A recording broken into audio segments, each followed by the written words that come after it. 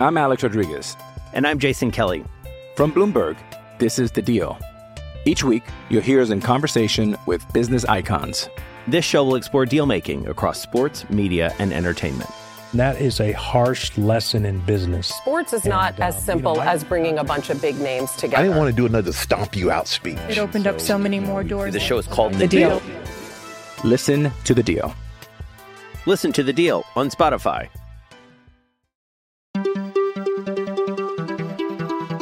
Welcome to Warriors Off Court, the San Francisco Chronicles NBA podcast. I'm your host, Warriors beat writer Connor Letourneau, and today I'm joined by sports columnists Scott Ostler and Bruce Jenkins. On Thursday morning, we sat down at the Chronicles headquarters on Mission Street to preview what should be an intriguing training camp. We'll have our conversation right after the break. I'm Alex Rodriguez. And I'm Jason Kelly. From Bloomberg, this is The Deal. Each week, you'll hear us in conversation with business icons. This show will explore deal-making across sports, media, and entertainment. That is a harsh lesson in business. Sports is not as simple as bringing a bunch of big names together. I didn't want to do another stomp you out speech. It opened up so many more doors. The show is called The Deal. Listen to The Deal. Listen to The Deal on Spotify. Bruce and Scott, I really appreciate you guys joining me. This is my first podcast back from what I call my annual summer sabbatical, where I'm off for a good, 8-week chunk, traveling around and getting rejuvenated. So I'm eager to be back in the studio, and I'm happy to have you guys with me, two of my favorite coworkers and columnists, some of the best out there. We're coming up on Media Day, so it's approaching. Media Day is this coming Monday, so the off season is officially ending, and this is a training camp that I'm honestly more excited about than I've ever been any training camp since I've been on the beat. This will be my 4th year on the beat, and there's so many more questions facing this team than there have been really in the past 5-6 years. There's a lot of mystery, a lot of intrigue, a lot of new players, 8 new players, even changes to the staff. And obviously expectations aren't as high. The Warriors aren't necessarily supposed to win the NBA title this year. But just from a reporting perspective, I'm borderline just giddy to dig into all the new storylines and new players.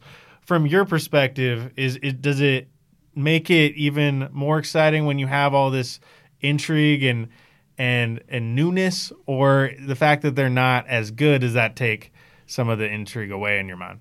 I think it's way more interesting. I kind of reached a point last year. I don't know if I was jaded, but there was a certain sameness to the way this whole thing was going. And, the regular season was a bit of a drag because you knew they're going to be there. Are they going to, are they relaxing here? How motivated are they? And, boy, this year, I'll tell you, especially Curry and Draymond, these guys are going to be motivated like crazy to show that they're still the Warriors, they're still relevant. And I think that's great. And like you say, all these new guys, who's going to play the small forward, how is Poole going to work out, and Pascal. You always get the new guys, but this year these guys can really play a role. Spellman could be interesting, who knows. So just all of that I think is really refreshing. Yeah, doing a quick step back. And by the way, you folks who are listening, you can't see us, but Connor is back from his vacation. He's not totally back because he's sitting here in shorts and a shirt. I think he's. I guess he's going to hit the beach right after this. He's got a Camp Winnemucca hat. I was in Maui a couple weeks ago. I'm still trying to live those island vibes. Still trying to. They got the Nelly hangover, I think. Yeah. But I'm just glad you got 2 months off. That is very cool. Yeah. In these days of tightening everything up, you deserve that in a huge way. Yeah. And on the subject of Connor and Bruce mentioning the excitement and the interest in training camp, I'm just thinking, stepping back, I've been in the Bay Area 27 years now, I think, at the Chronicle. And, of course, there was about 20 of those years when the Warriors, nobody cared about them because they weren't any good. But in that entire span, I don't think there's been a training camp, certainly not a media day, a training camp that is this interesting and entertaining and full of, as Connor said, mystery and everything. This is the best. This is going to be the most newsy, interesting, can't miss training camp since I've been up here. I also find it refreshing that Durant is not here. Lord knows the guy's the best player in the world, and once the game starts, man, watch out. He's phenomenal. Yeah. And I wish him the best. But all the drama and what's going to happen and his indifference toward it all and the social media stuff. Frank Isola wrote about that in The Athletic the other day, calling "Here comes the soap opera to our town," and I do wish him well, but I don't think anybody's going to miss all that. I've had a lot of conversations this summer with other writers, people on the beat, and that's kind of the collective mood in the media core is just one of relief that Kevin Durant is gone. And the reality is I'm going to look back on that experience being able to cover one of the greatest players of all time, Absolutely. And I'm going to cherish it. And there were a lot of cool moments. Felt like I got to really witness history in a lot of ways. But the truth is, toward the end of last season, really come January, February, once all the rumors are swirling about the Knicks and what have you, it was just so awkward, uncomfortable. He really set the tone for that entire locker room. He was sullen, moody, unhappy, obviously didn't like the media, and it really trickled down to that. I thought the rest of the guys, and at times affected their play.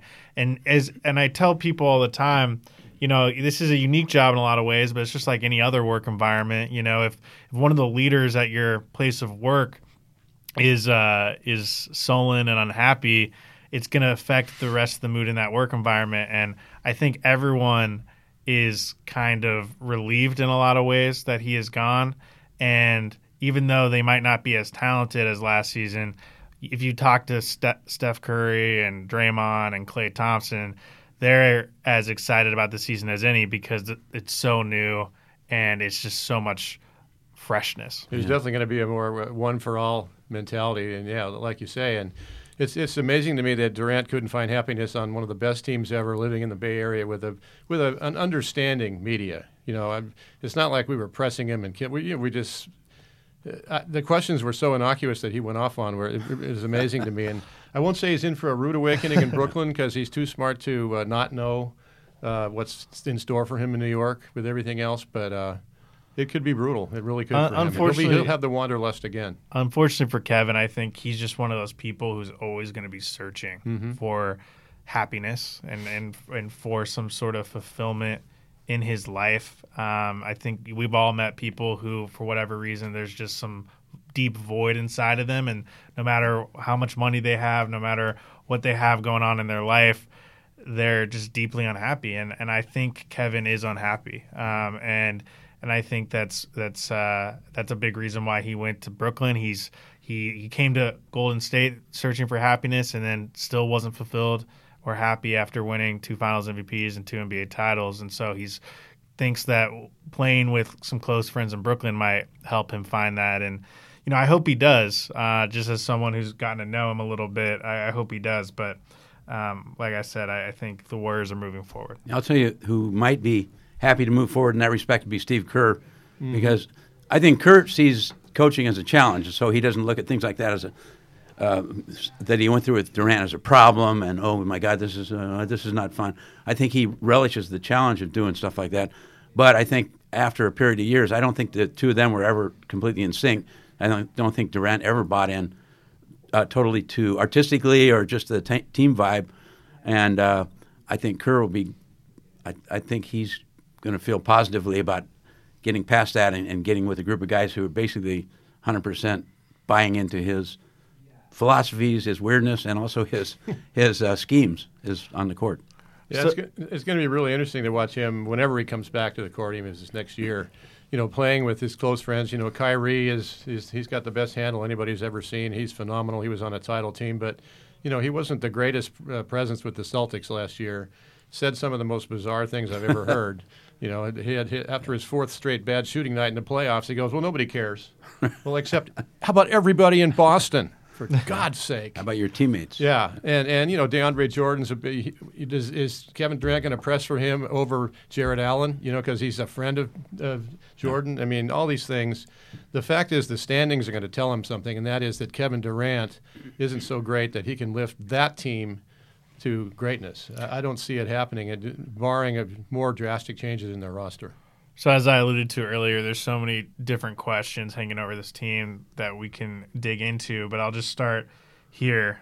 There's 8 newcomers to the roster, and the reality is for the Warriors to contend, and I'm not saying even win a title, but contend for a title, the Warriors need at least a couple of those guys to really exceed expectations. None of those guys outside of D'Angelo Russell come with a ton of acclaim, and they need the Willie Cauley-Steins, the Omari Spellmans of the world to be better than advertised, just from a depth standpoint, especially from a defensive standpoint, which there are a ton of question marks with Clay injured and Andre Iguodala gone.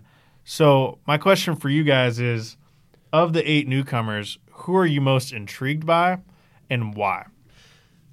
Oh, I think probably Willie Cauley-Stein, because if he really comes to life, he kind of lost faith in the Kings, because they had lost a little bit of faith in him, and so did the fans. It got really sour for him. But this is a super talented guy who can run the floor. He can really do just about anything you would ask of him if he's motivated, and if he does that, and they can come in with Looney late in the game as a big, that's going to be huge. I'd say he's probably the most interesting. And like most of these guys, unlike Durant, Cauley-Stein comes to the Warriors and goes, "This is the greatest thing that's ever happened to me. Look who I'm playing with. Look at the history. Look at how great the franchise has run." So, but I'd put him at the top, I think. I got the opportunity last month to go to Kansas with Willie Cauley-Stein. He's from a small town in western Kansas called Spearville, very isolated town that's so small where that their less than 800 residents have to drive 20 minutes into a neighboring town just to buy groceries or go to a movie or eat at a chain restaurant. And I got to spend an evening with him, and I have a story that I'm excited about dropping here hopefully shortly, hopefully in the next week or so, detailing that experience and getting at his story. But one of my big takeaways from that evening with him was just how eager and excited he is for this new opportunities, for this new chapter with the Warriors. As you alluded to, he was unhappy in his 4 years with Sacramento. I asked him what I felt was a pretty innocuous question about Sacramento, and he went on a 10-minute rant about every problem he had there and how he felt scapegoated and he wasn't utilized properly. And he's just excited to be in a functional winning environment, and he said that he can already feel the difference. And so I think you're going to see a guy who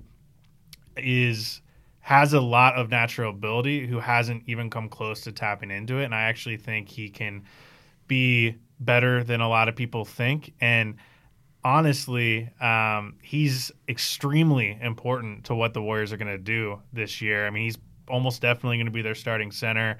He's going to need to be a factor both offensively and defensively and shoulder a pretty heavy load, because there's a lot of questions about that front court. You still have Kevon Looney, but Omari Spellman's got the weight issue.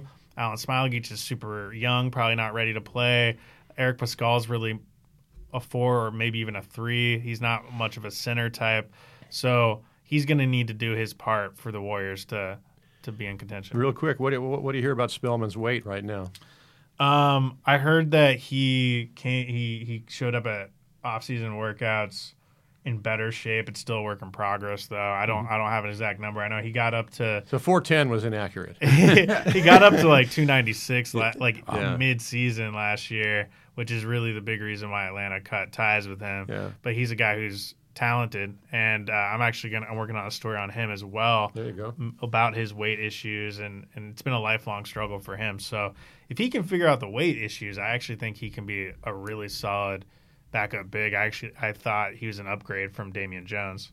Yeah, Connor, you might want to pace yourself. You're going to have the story of the whole team laid out before the season even starts. But the thing, like we were saying, though, I think every night or every week there's going to be something fresh about this team. That's okay. And look at this now. Well, how's this going to affect them? This is great, or maybe this isn't so great. But it's going to be ongoing. Which as opposed to the relative.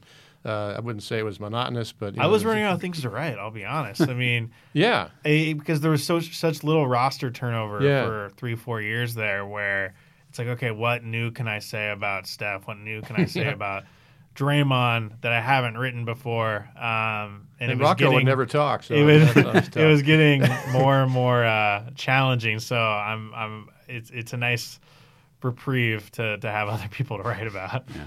Oh, and in terms of my most interesting guy that I want to see how he works out at D'Angelo, I'm going to go with D'Angelo Russell because it's kind of simplistic to say he's got to play well. He's going to have to be Klay Thompson for 3 months or something like that.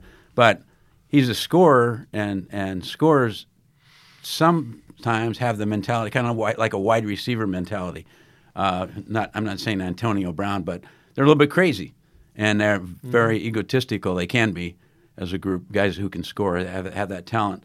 And he doesn't seem to have that from what I've seen. He seems to be ready to buy completely into the team concept, which could fit in beautifully. And you got to score, man. You got to. They still keep scoring the games.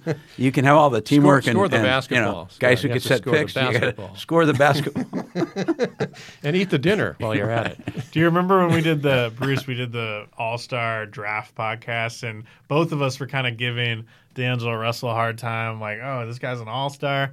But hey, the guy had a good year. He did with the Nets. I think he was deserving to get that All-Star nod, and I personally think he's going to be a better fit with the Warriors than a lot of people think. People are saying, hey, he's an ISO guy, he's a pick-and-roll guy. Warriors aren't an ISO team.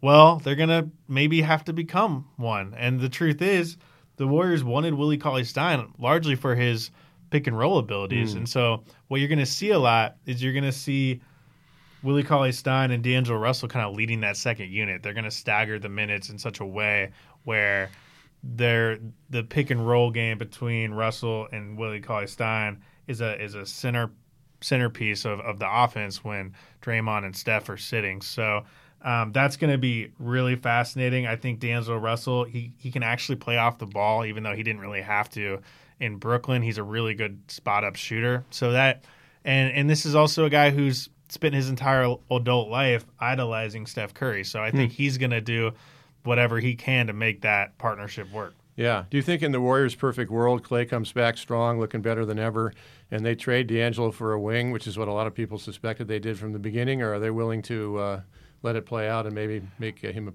a permanent or long-term? They're from everyone I've talked to in the organization, plan A is for this to be a long-term thing. And they can play, as you know, the NBA, your position is largely dependent on who you're guarding, and that's not an issue really because Klay Thompson can guard small forwards or really anyone he needs to guard outside of maybe centers.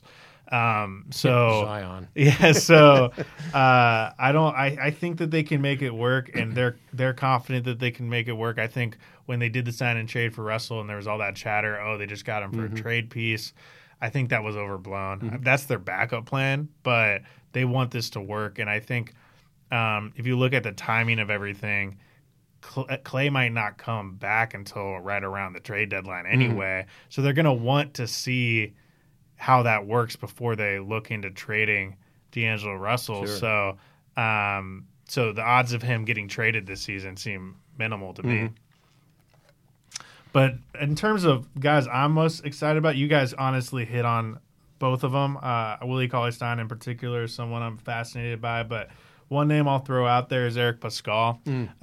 He was actually their last draft pick in the draft at 41, a guy who played 4 years of college, won national championship at Villanova, comes in with a pedigree and an experience level that not a lot of rookies these days come in with.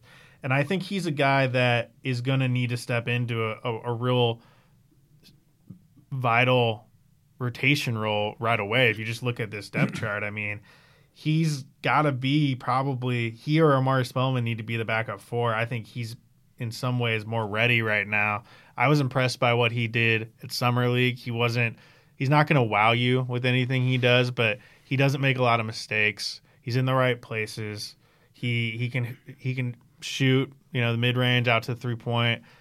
He's strong physically. So they need, which it's not very often that the Warriors or really any NBA team says to a 41st pick rookie, you need to come in and play significant minutes, but that's the case with him. And then a couple other guys just that I'll mention here, Alec Burks and Glenn Robinson III. Those guys might be one of those guys might be the Warriors starting small forward while Clay is out. Either them or Alfonso McKinney. Glenn Robinson and Alec Burks are obviously coming off underwhelming seasons. Their careers have derailed, so this is an opportunity for them to resuscitate their careers. They have 3-and-D abilities, so it'll be fascinating to see if they can actually live up to that. Yeah, I'm kind of interested in Poole also. He's a real cocky kid, it's sort of like Nick Young, but not nearly that off the rails. He's a lot more measured, I think, but he really believes in himself, and he's got a nice way about him. He's done some cool videos in the summer, and he's got a beautiful stroke. And you can't. If you come on a team with Curry, you'd better be able to shoot that. Nick Young did that for the most part. But this guy, I think, got a lot more to offer. I think he'll be interesting. Obviously, not as a mainstay and a guy they're totally depending on, but it'd be interesting to see what he does coming off the bench. Yeah, I personally still think he's a year or two away from being able to contribute. I would not be surprised if he spent some time in Santa Cruz this season. I thought that was a reach where they took him at 28. I understand why they did it. They just really felt like they needed a shooter off the bench at that wing position, and he was kind of the best available. But I'm a little skeptical on whether or not he's really an NBA player. I mean, his one thing that he's good at is shooting the three, and he's not an elite 3-point shooter. He's solid, but he's not, elite by any Who's the guy that Boston drafted that the Warriors could have had but didn't at that position? Dylan, wasn't that Dylan Edwards? Or? I'm forgetting his name. Yeah. Or are you thinking of Carson Edwards? Carson Edwards. From what I heard, it wasn't not exactly a match. But it wasn't Carson Edwards that they were targeting. It was I'm going to look up his name. I'm forgetting his name. The guy out of Belmont, Dylan. Ian Clark country. Let me check his name real quick. Yeah. Dylan Windler, who's now with the Cavs. He was a late first-round pick who went just a few spots before the Warriors were drafting, and they, from what I had heard, were seriously interested in him, and he fit exactly what they're looking for. A big wing who can shoot, and he went at 26, 2 spots before, so they kind of went down. I'm just saying they did have a shot at Edwards and didn't do it, and he might not be anywhere close. There's so many Carson Edwards types who flame out. A guy who's a shooting guard in a point guard's body. Yeah. I wouldn't use a first-round pick on a guy like that, especially when the Warriors actually need that guy to maybe contribute at some point soon. So there's a lot to dig in here. One question I have for you guys is what do you think about what Steve Kerr is facing? It feels like his entire job description is changing. His first 5 years with Golden State, his job was largely about managing egos and figuring out the locker room dynamic and getting everyone to play with joy and play his style of play. And now it's really more about player development. You've seen them really bolster their player development staff this summer, adding 3 new guys to that staff, one of whom was Aaron Miles, the head coach in Santa Cruz. And so it's player development. It's figuring out how to get a team that on paper doesn't look very good defensively to buy in defensively. Yeah. It's getting that bench to exceed expectations because the bench is going to need to be better than people think. So what do you think about what he faces, and do you think he's up for the challenge? Well, for me, it's 2 things. I mean, the defense is going to be huge for Kerr and Ron Adams. I mean, Clay is one of the best. You lose Durant, and Iguodala is a huge loss, which Kerr was pretty frank about how big of a loss that is. So you lose 3. Durant could play fierce defense when he wanted to. Maintaining that defensive intensity that started with Mark Jackson and was a huge part of everything they've ever done here. I don't know how they're going to do it, but that'll be big. And the other thing is, I think he needs to maintain the basic offensive mentality, even with a whole different group, even with thoughts about pick and roll, because that's the essence of this team. That's the essence of any great team is fantastic ball movement. And Durant came out and said that it only works to some point. It's true, and Kerr diplomatically said he's right, but it always slows down in the playoffs. whether it's Magic Lakers or Walt Frazier and the Knicks or San Antonio or all the way back to Sam Jones and Havlicek, it always comes down to who's your guy at the end. This is a sound offense. It's the best offense we've seen, certainly in his history, one of the best. And, Durant, of course, demeaned it because he's Kevin Durant. But I think they need to maintain that spirit of unselfishness, a better pass, always looking out for the next guy and keep the ball moving. Yeah, I think Kerr is really looking forward to this season in a lot of ways because he has said he wanted to coach for the long haul. He's talked about maybe 10 years or something like that. So it's clear that he is not just, let's milk Steph and Clay and those guys for what they get, and then I'll get the hell out of here with my golden record. I think he sees himself more as a real coach, working through problems and challenges and stuff like that. And he's going to have a load of them this season. And I think he sees this as a chance to kind of exercise his creativity and his coaching ability. So if they get and off the court. They get to the playoffs and get a couple rounds deep. His reputation, which is going to just go through the roof. Right. Yeah. Yeah. I mean, he's obviously always faced that criticism of, is he really a coach? I mean, can he really coach? What is his X's and O's? What's his player development? Is he just a guy who's there to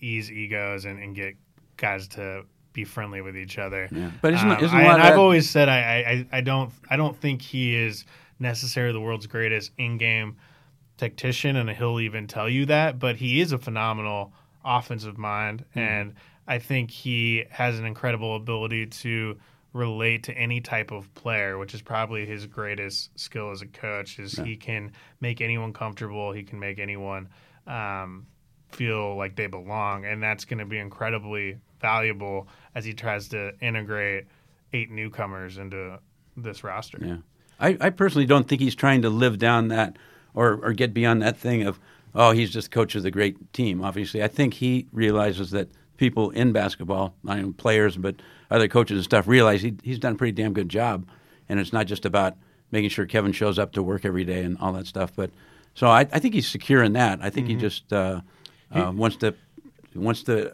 advance himself as a coach. You talk about being secure. This is a lifetime bench guy who, when it came down to that big playoff game in Chicago against Utah, do or die shot. He's on the bench and telling Michael Jordan, I'm there if you need me. If you double time, I'm going to be there. I mean, this is Steve Kerr, and he was there, and he hit the shot, for God's sake. Right. But that's what his comfort level, because he was a shooter and he knew he was. Yeah. And when he first came in as a coach, he didn't have that comfort level, and he told me that he, like a month before training camp, he was sweating every night, thinking, "Oh my God, I have these great schemes and everything. If it doesn't work, I'm going to be here about 10 minutes, and they're going to fire me." Now he's beyond that, and I think he's at the point he was as a shooter. As a coach, he's like he was with Jordan. He's now saying, "Give me the ball, I can handle it." Very cool. No, and so one thing I wanted to touch on is we actually, myself and Carlos Gonzalez, our photographer, got a chance to tour the locker room, the Performance Center earlier this week. I know that media had gotten a chance to look at it earlier, but this was the first time it was officially unveiled where we could actually take photos and video. And so we actually have a virtual tour of the Performance Center on our website at SF Chronicle that you should go check out. Some of the things that really stood out to me, first of all, the locker room itself is incredible. It's a circular design, and the ceiling is a replica of the ceiling at Oracle Arena, which I thought was a really cool way to kind of bring the history. And in the center of the locker room, they have a repurposed part of the 2015 championship court, which Draymond Green has already declared only players who've won a championship are allowed to stand on there. Oh, wow. So I thought that was pretty cool stuff. But some of the other stuff that stood out to me, there's a barber shop. They're going to be bringing in barbers to get fades and haircuts before games, which I thought was pretty cool. Barber Seville are going to be there. They have a 2-court in-arena practice facility, which I've never seen before. Just to have an in-arena practice facility is awesome, but no other team in the NBA has 2 courts. That requires an incredible amount of space and money, which the Warriors are obviously sparing no expense. And so that was awesome. And then one thing that stood out to me was they have something called a mindfulness room, which was Rick Celebrini's idea. Rick Celebrini, their head trainer, and it has a sleep pod. It has different activities to help you relax and train your mind before a game. Kind of going along with just their whole goal to really work on mental health. So where was that when Durant was here? Right. If anyone needed it, it was Kevin Durant. I don't know if he would have used it though. That's the issue. So, it's going to be exciting to go to that arena every day because honestly, I know you have, Bruce, but Scott, have you gotten the chance to go yet? Yeah, I've been there. I've been there about 4 times. So oh wow, okay. I know the place pretty well. Well, I've been on sabbatical, so I haven't been seeing everything you've done, but no, it's probably the nicest arena I've ever seen. Just all the design elements in the art, it's incredible. Yeah. So. Have you seen the message board or the video screen rather in the center? Have you seen it lit up in action? No. Because I was in there once when they lit it up, and it is mind blowing. I mean, it's they talk about Jerry Jones's thing down there in Texas, and I haven't been down there. I guess that's spectacular, but it's probably 4 or 5 times bigger than the one at Oracle. It's huge, and it's ultra fantastic high def. I can't imagine anybody going there unless you're sitting courtside. Nobody's going to be watching the game. They're just going to be sitting there watching. The screen there's is so crazy. many stats and little features that they put in there. I mean, if you're into the numbers, you might be not watching the game for minutes at a time. But yeah, it's very cool. They did a fantastic job. It's really kind of overwhelming. Yeah. If you can afford to get in, God bless you. Bruce, Scott, I really appreciate you joining me on the pod this week. It was awesome having you, and I look forward to next week. Stay locked and loaded, as always, at sfchronicle.com for all our coverage from Media Day and the first week of training camp. It should be a lot of fun. Go put some pants on. Welcome back. I want to thank Scott Ostler and Bruce Jenkins for joining me on the podcast. It was great picking their brains about the upcoming Warriors season. Warriors Off Court is part of the San Francisco Chronicle podcast network. Audrey Cooper is the editor-in-chief. If you like this show, we'd love it if you subscribe to it wherever you get your podcasts. And if you've got a minute to give us a quick review, that helps us build our audience so we can keep growing. Follow me on Twitter at @con_cron and email me at cletourneau@sfchronicle.com. Support Warriors Off Court and a lot of great journalism with a subscription to the San Francisco Chronicle. There are print and digital editions. Find out more at sfchronicle.com/subscribe.